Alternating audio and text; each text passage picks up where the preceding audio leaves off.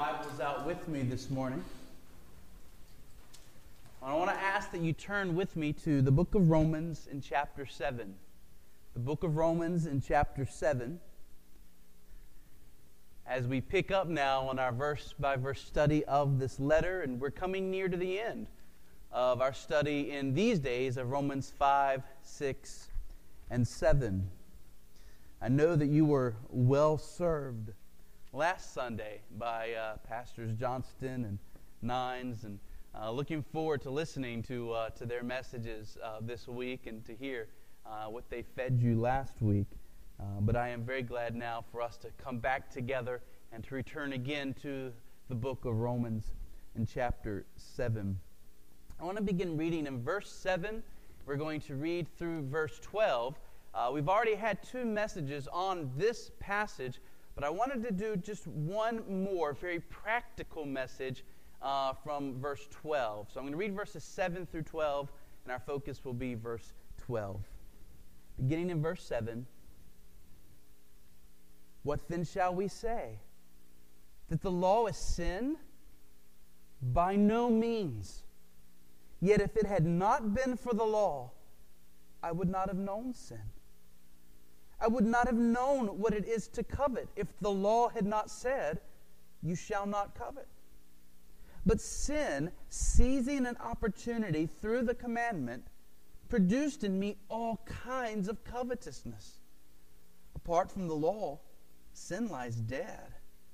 I was once alive apart from the law, but when the commandment came, sin came alive, and I died. The very commandment that promised life proved to be death to me. For sin, seizing an opportunity through the commandment, deceived me, and through it, killed me.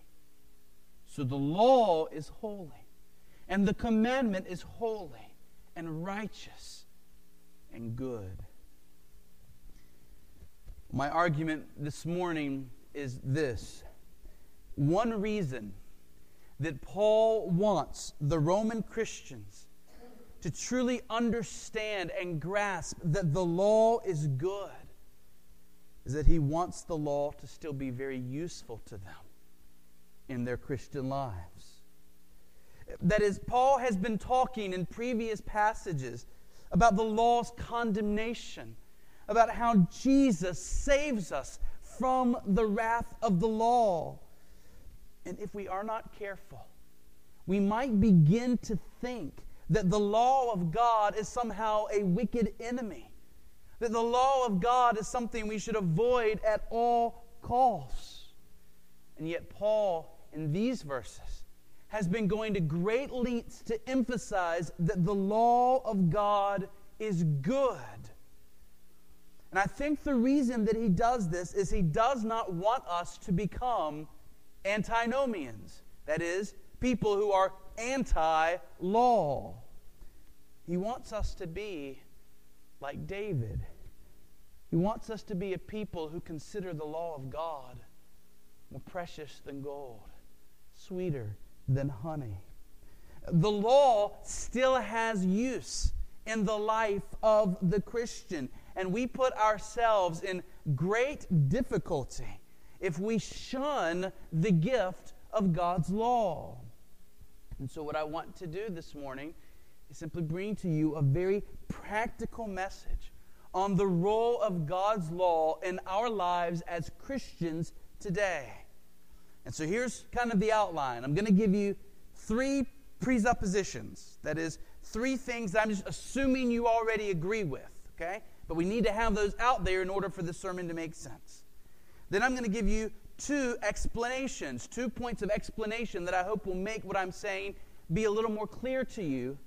And then I'm going to give you 4 practical ways that Christians should be using the moral law of God in their lives today.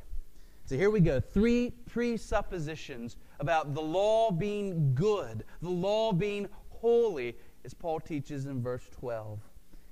When it comes to using God's law in Christian life, the first presupposition we must have is the one taught in verse 12. The law is good. That's Presupposition 1, the law is good. In 1 Timothy 1:8, Paul says, now we know that the law is good if one uses it lawfully. So there is a way to use the law of God that is not good, right? Using the law of God to earn God's favor is not good. Using the law to promote self-righteousness the way the Pharisees did is an unlawful way to use the law. Using the law as simply some external standard, as some list of rules with no regard for the heart, is an unlawful way to use the law. But even in those cases, it's not the law that is bad. It's the person wielding the law in an unlawful way. The law of God is good, and when it is used rightly, it brings great, great blessing into our lives. So let me just ask you to consider your own heart and ask yourself this question. Honestly, how do you feel about the law of God? How do you feel about the law of God? How do you feel about the commands of Christ? How do you feel about the 10 Commandments? When you're reading through the Psalms or the Proverbs or the prophets and you find commands of God there, how do you respond in your heart? Are you grateful for the law of God? Does your heart rejoice in the law of God as a lamp unto your feet and a light unto your path? Presupposition 1, the law is good. Presupposition number 2 is this. Freedom in Christ is not freedom to break the law, but freedom to keep the law. Put it another way. The freedom Christ brings to us in conversion, in salvation, is not freedom to break the law, but freedom to keep the law. We saw those in Romans 6 who argued that grace means we can now abound in sin. We can now go live like the devil because we're Christians and we're saved by grace. But Paul taught in Romans 6 that real freedom is freedom to obey the law.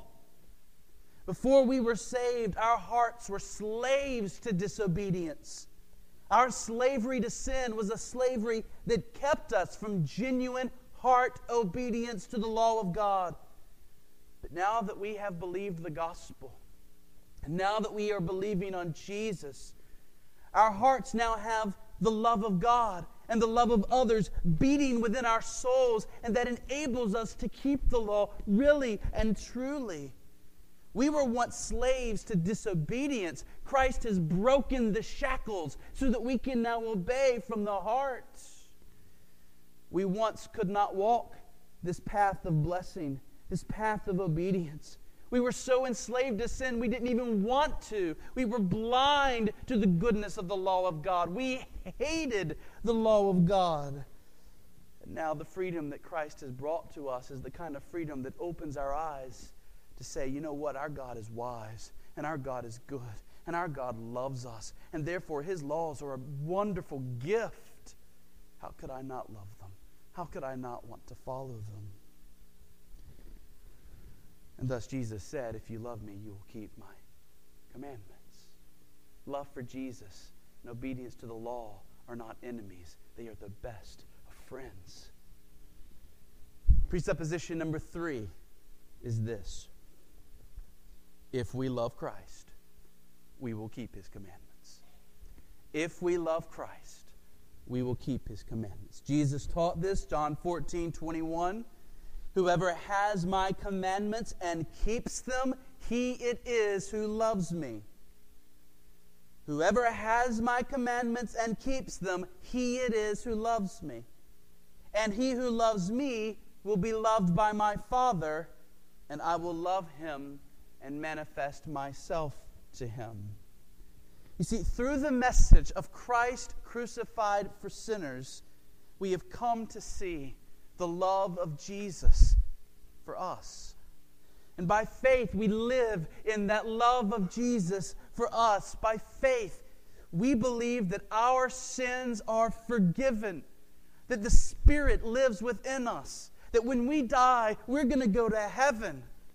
And this faith, which causes us to feel and know the love of Jesus, also causes our hearts to respond back with love to Him. We love Him because He first loved us. And as we live in His love, we will want to love Him back. And if we love Him back, we will have a desire within us to please Him, to walk in a way worthy of Him, to want to be the kind of Christian that represents Him well in this world. Here is the Savior who died for us, who bore hell itself for us. And He gives us these commands because He loves us, because He is our good shepherd who leads the sheep. Through Jesus' commands, He leads us beside still waters. He leads us in paths of righteousness for His name's sake. Through the law of God, Jesus is protecting us, keeping our souls from harm. Jesus is the wise physician of our souls, and His commands are prescriptions for us that will save us from terrible danger. Why would we, who love Jesus, not want to accept and obey His wise and wonderful commands? And so if we love Jesus, we will keep His commandments. So those are the three presuppositions. I'm assuming you agree with those points. And now I want to give you two explanatory points, two explanations. I think these will be of great help to us as we seek to see the role of God's law in our lives as Christians. The first is this. When looking at the Old Testament law, it is the moral aspects of the law which endure for us. When looking at the Old Testament law, it is the moral aspects of the law that endure for us. So we think about the Mosaic law, the law given through Moses at Mount Sinai. We think about those books of the Bible that have law code within them, right? We're thinking about the second part of Exodus and Leviticus and parts of Numbers and Deuteronomy. And these laws were given to ancient Israel for their good. Many of these commands were ceremonial in nature. That is, they pointed to faith in Jesus. Look at the second half of Exodus, right? The whole second half of the book of Exodus is caught up with instructions for building the tabernacle. It's caught up with instructions concerning the kinds of garments that the priests were to wear. Well, those commands were not given for us today to obey by building another tabernacle. Nor are we to be designing clothing for priests. Rather, we obey the commands that we find in the second part of Exodus by looking to the one to whom they foreshadowed, namely Jesus Himself. Jesus was and is the fulfillment of the tabernacle. He was and is the fulfillment of the priesthood. And the entire purpose of all of those commandments was to say, look to Jesus, the great high priest. Look to Jesus, the one who comes and dwells in you and among you by His Spirit.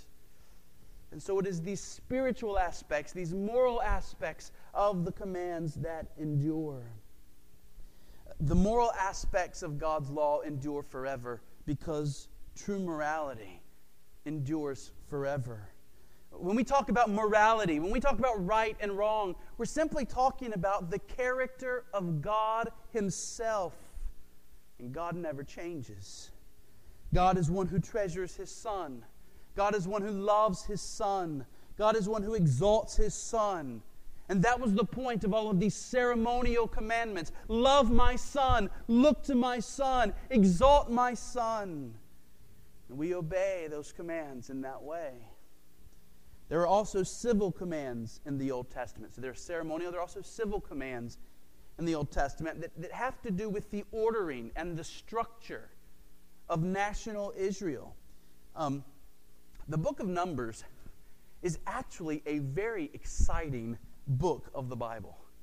There are lots of very interesting events that take place in the book of Numbers, a lot of people never make it to those parts of the book of Numbers because the first chapter starts off so boring. The first chapter of the book of Numbers includes numbers, right? It is the results of a census which God commanded for Moses to take at that time.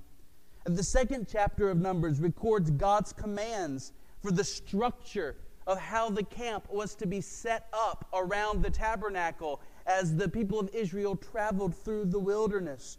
This tribe was to camp on this side of the tabernacle, and this tribe was to camp on this side of the tabernacle. And when time came to set out, this tribe was to lead first, and then this tribe was to go second, and then this tribe was to go third. What does obedience to that look like in our lives?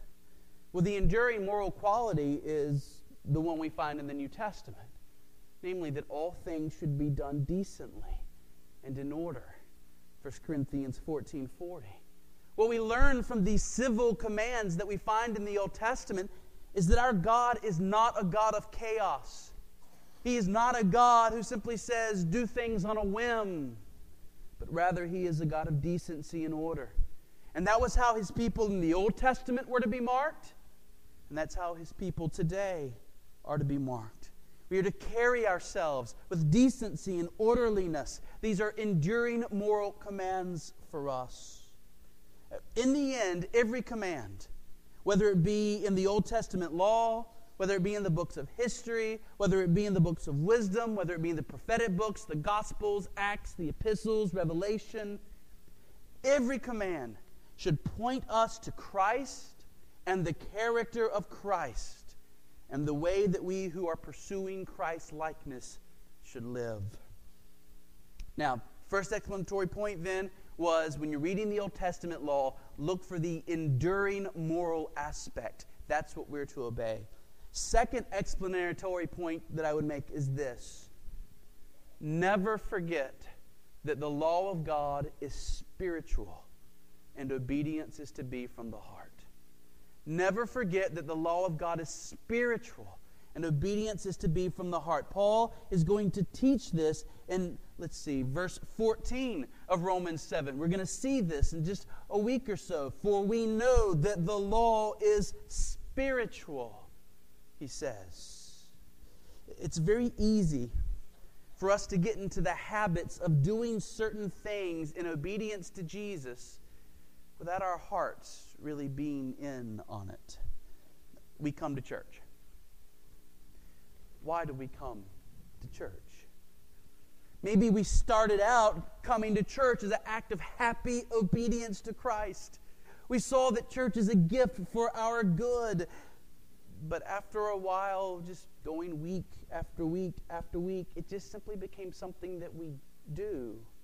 And you see, once our heart is taken out of the equation, we're no longer truly obeying the law of God.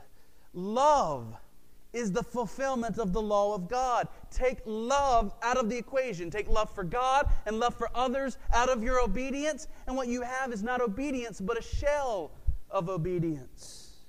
You have a form of godliness, but you do not have its power. So please remember, as we talk about the place of the law of God in the life of the Christian, it must be spiritual. It must be from the heart. And church, let me just ask you to think about your own life. Are there any acts of obedience that you perform which have become pure tradition rather than genuine, heartfelt obedience? Think about saying the blessing before you eat.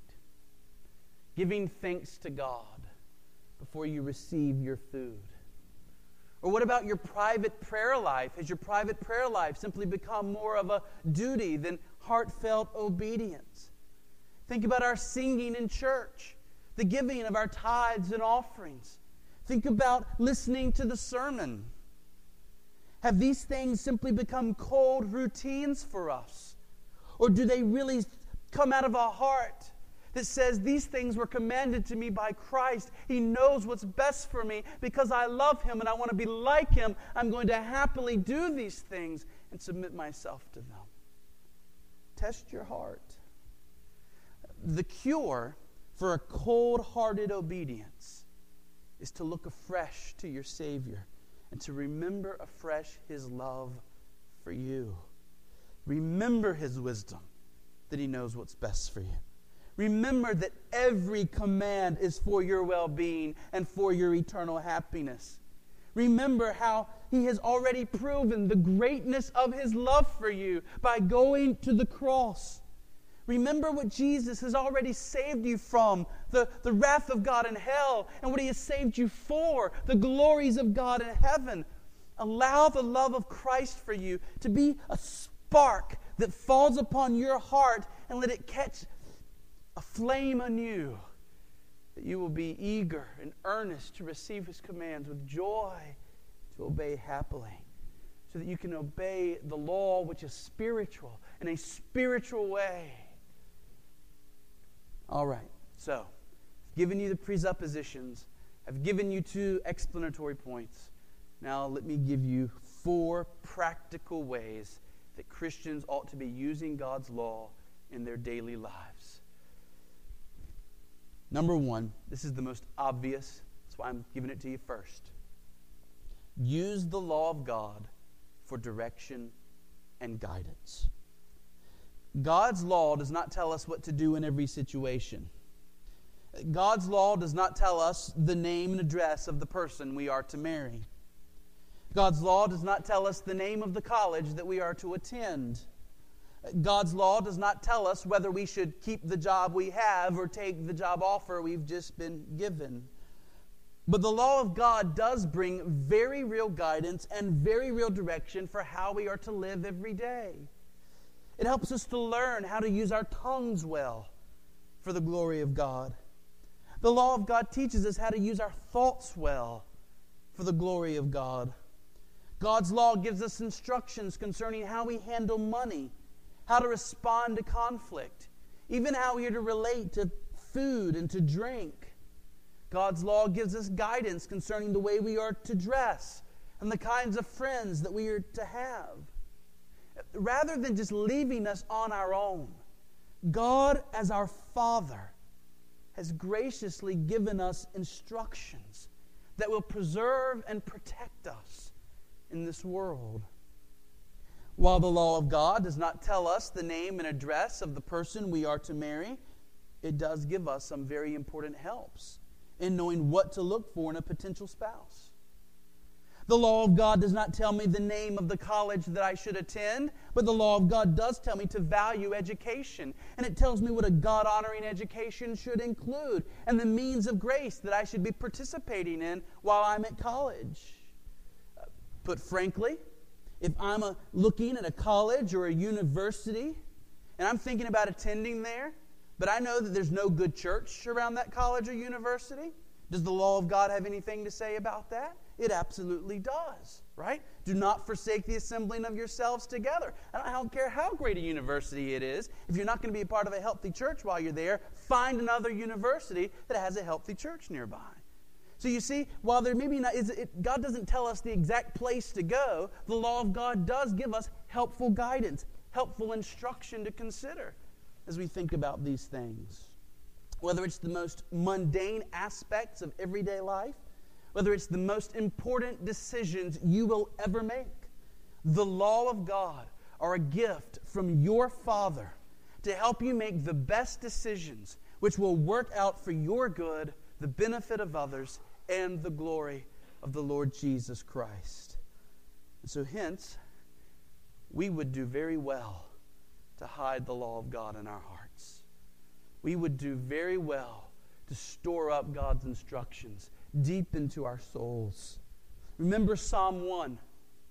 Blessed is the man, blessed, happy, favored by God. Blessed is the man who walks not in the counsel of the wicked, nor stands in the way of sinners, nor sits in the seat of scoffers. In other words, his life is not directed by what the world says is best. His life is not directed by the opinions of others who do not know Christ or care about Christ. Rather, his delight is in the law of the Lord, and on his law he meditates day and night.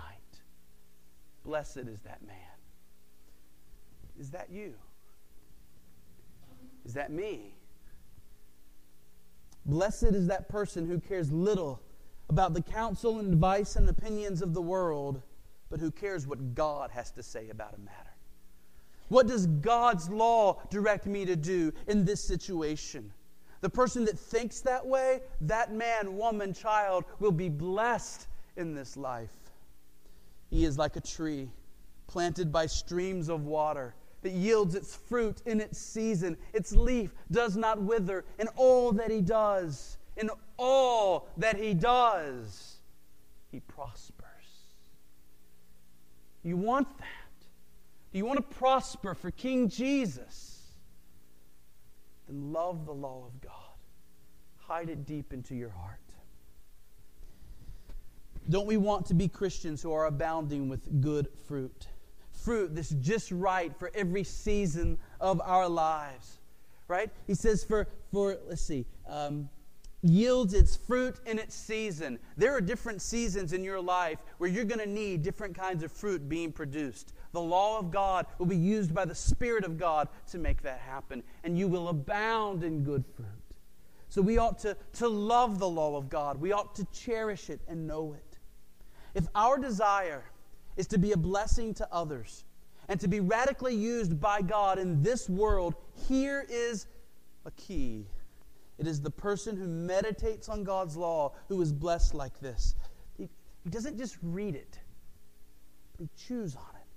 He thinks about it. He takes it to God in prayer. He prays for the grace of God to be able to obey it. He does not seek to obey it out of a desire to be right with God. He embraces the gospel and is living in the truth of the grace of God. He knows the love of Jesus for him or her.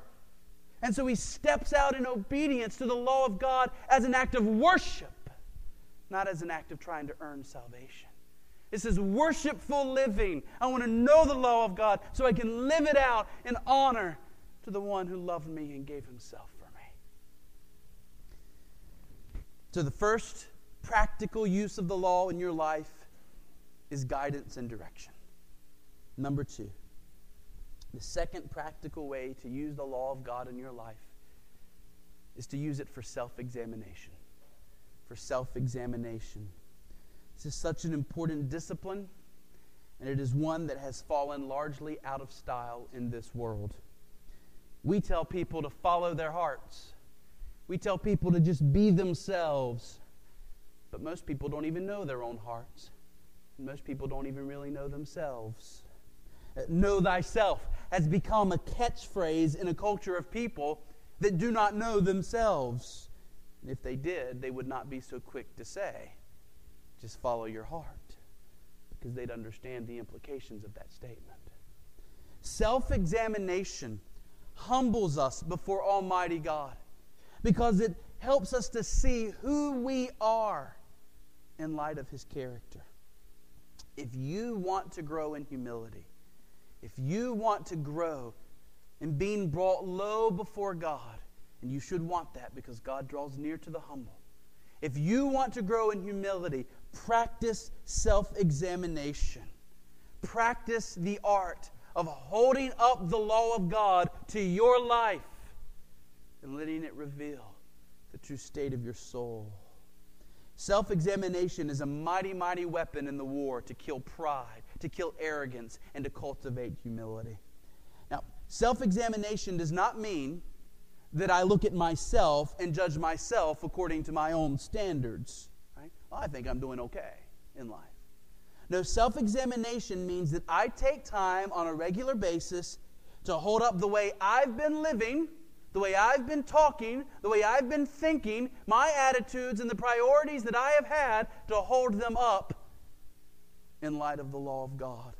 And the way it says I ought to have been living, the way it says I ought to have been talking, the way it says I ought to have been thinking, the attitudes I should have had, the priorities I should have had. This helps me to see if I'm growing, first of all. Can I see, if I'm doing this regularly, that I'm growing? Can I see that maybe some sins that I used to struggle with, I no longer struggle with to the same extent?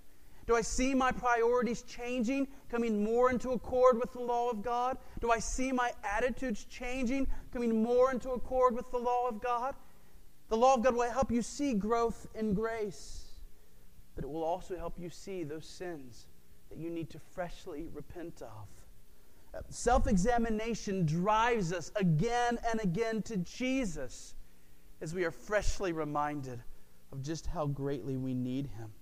Self-examination is a regular reminder that we have no leg to stand on but Jesus, because no matter how much we've grown in grace in this life, we are still far from what the law of God requires. This is a wonderful help for people like me who struggle with pride. And I would suggest it's probably a big help for folks like you, because we all struggle with pride. What does self-examination look like? Well, you take a command of God, right?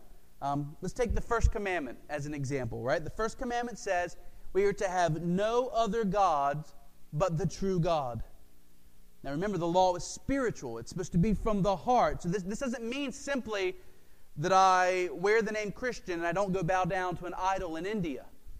To not have any other gods before God means in my heart I do not honor or prefer anything above the true God revealed in the Bible. I do not worship or esteem anything more greatly than Him. And so in self-examination, I submit myself to that law and say, how am I doing? Do I love the God revealed in the Bible above everything else? Is the God I love the true one? Is He the one revealed in the pages of Scripture? Or am I loving a God that I formed according to my own imagination? Do I believe everything that the Bible says about this God? And do I love Him for who He is? Do I love God so much that my heart rejoices even at the sound of His name? Would I rather spend time serving Him or serving myself? Do I care more about His glory or my glory, His name or my name? Do I care more about God and His purposes than my work, my hobbies, even more than my family? And do I give my all for my family and for my work and for my callings for His glory above all? Do I love God with all my mind? Do I love God with all my intellect, longing to know more about Him? Am I constantly hungry to gain more insight about who He is and how I might better honor Him? Do I love God with all my will so that knowing Him and adoring Him and being with Him is my chief desire, and every other desire must play second fiddle to that? You see, you use these questions to put your soul to the test, and you will find, always you will find, that you are guilty of having broken God's law. But this helps you to identify your sins. This helps you to acknowledge your sins, to confess your sins. Some people I know actually do this and use a journal. And they use a journal to write down the sins that they see when they do this. And then what you do is you put away all excuses. You recognize just how vile your sin really is. And you go before God and you confess your sins. You say, God, this is who I am. And then you make a beeline for the cross. And you embrace again the forgiveness of Jesus Christ. You declare how sorry you are for your sins. And your heart, you turn from them. And then, 1 John 1:9, if we confess our sins, He is faithful and just to forgive us our sins and to cleanse us from all unrighteousness. We embrace the gospel. We remind ourselves that we are Christ and He is ours. And then we say, now Jesus, help me to see what I can be doing to make this not be like this anymore. Help me to not love any other God but the true God. Help me to put every other idol out of my soul. Help me never to put my family above God, but to love my family for God's sake. Help me, Jesus, to do this. And then you get practical and you start saying, now here's some ways, Lord Jesus, help me to do this week. If self-examination is a practice that seems foreign to you, if you've never experienced this in your own life, the book that's helped me the most, besides the Bible, is Henry Scudder's The Christian's Daily Walk. Highly recommend that you check out that book, which gives a lot of help for how to examine yourself, how to humble yourself, and be brought low before God. Because, folks, if we get brought low before God, He will exalt us. He will use us mighty. The people who accomplish the most for Jesus in this life are the people who know what it is to be broken before God. So that's the second great use of the law. First, guidance and direction. The second, self-examination. Now, we're going to talk about the third and fourth much more briefly, but they are important. When we talk about the law of God, we're not just talking about the commands themselves. We're also talking about the blessings and the curses that are attached to the commands. So, for example, when you read the law of God, you see that often you'll have a command, but you'll also have a promise of either a blessing or a curse that comes depending on whether you obey or disobey. For example, Deuteronomy 27:16, "Cursed be anyone who dishonors his father or his mother." And so a third great use of the law in our lives is this: use the promised curses of the law to grow in your hatred of sin. Use the promised curses of the law to grow in your hatred of sin. As a Christian, you are now free from the curse of the law. Christ has taken the curse for you. If you have dishonored your father or your mother, and who of us have not? If you have dishonored your father or mother, the curse that God promised upon anyone who does that has been placed on Christ in your place, if you're a believer. But nevertheless, it does our soul much good to remember what sin deserves. Deuteronomy 27:16 says that dishonoring our parents is so serious that it brings the very curse of God upon the person who does it. Think about what it means to be cursed by God. Think about what it means to have the holy, holy, holy, almighty, all-righteous God of the universe against you as your enemy. Here is the one who holds your life and your soul in His hands, and He is the one that brings this curse upon you. Does that not teach our hearts just how serious a matter it is to show honor to our parents? Does it not show how much God cares about this? Can you treat this command as a small command, knowing that that promise is attached to it? So you see, paying attention to the curses that are attached to the law of God, even though you've been saved from them, they teach your heart to hate sin. If God hates dishonoring parents, for an example, this much, surely it must be a despicable thing. So use the law of God, especially the curses attached to the law of God, in your life to help you grow in your hatred of sin. But the opposite is true. This is number 4. Use the promised blessings of the law to grow in your love of virtue. Use the promised blessings of the law to grow in your love of virtue. So, for example, if the promised curse of Deuteronomy 27:16 helps you to hate the sin of dishonoring your parents because it brings a curse from the very God who created you against you, listen to the promise given in Exodus 20:12, part of the Ten Commandments. Honor your father and your mother, that your days may be long in the land that the Lord your God is giving you. So you see, not only does God hate the dishonoring of parents, but He loves the honoring of parents. He brings blessing on those who honor their parents. Of the 10 Commandments, this is the only one that actually comes with a blessing directly attached to it. Honoring your parents is a virtue that warms God's heart. It pleases Him. It brings His blessing. And if that's true, well, then shouldn't it be like that for us? Shouldn't we love this virtue? Shouldn't this teach you to cultivate in your heart a great delight in seeing people honor those in authority over them? Shouldn't this cause you to be encouraged and thankful when you see children or teenagers or even grown adults showing honor to their parents. So you see, you can use the curses attached to the law of God in the Bible to show you, you know what, this sin is a weighty thing, and I must not take it for granted. And you can use the promised blessings attached to the law of God in the Bible to say, see, God really loves this, and therefore I should really love it too. I should delight in this when I see it. Does that make sense? Did those last two make sense to you? You better say yes. We'll have to go back and do it all over again. Does it make sense to you? Good. I'm glad it did. Good. Okay. All right. So here are 4 practical ways to use the law of God in your life. Number 1, guidance and direction. Number 2, self-examination. Number 3, cultivating a hatred of sin. Number 4, cultivating a love for virtue. Let me close this way. Mount Hermon, let us love the law of God. But Mount Hermon, let us love the gospel even more. These things go hand in hand. The more you love the law of God, the more you will be grieved that you have broken it.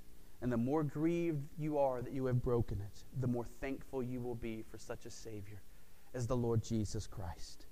The more you come to understand and to love even the curses of the law, the more you will come to love that Christ has saved you from the curse of the law. The more you come to understand the blessings that are attached to the law, the more you will be thankful for Jesus, who has brought those blessings upon you by His obedience into your life. You will be thankful that Jesus has written the law onto your heart and that He is gradually causing you to be conformed to it. Loving the law should cause you to have a greater love for the gospel of Jesus Christ and the message of salvation by grace alone, through faith alone, apart from works alone. So, church, let us love the law of God. Let us love the God it describes. Let us love the Savior it describes. And in humility, let us come to Jesus and find not only in Him salvation, but also let us look to Him for the strength to obey Him and to live as salt and light in this world. Amen? All right, let's pray.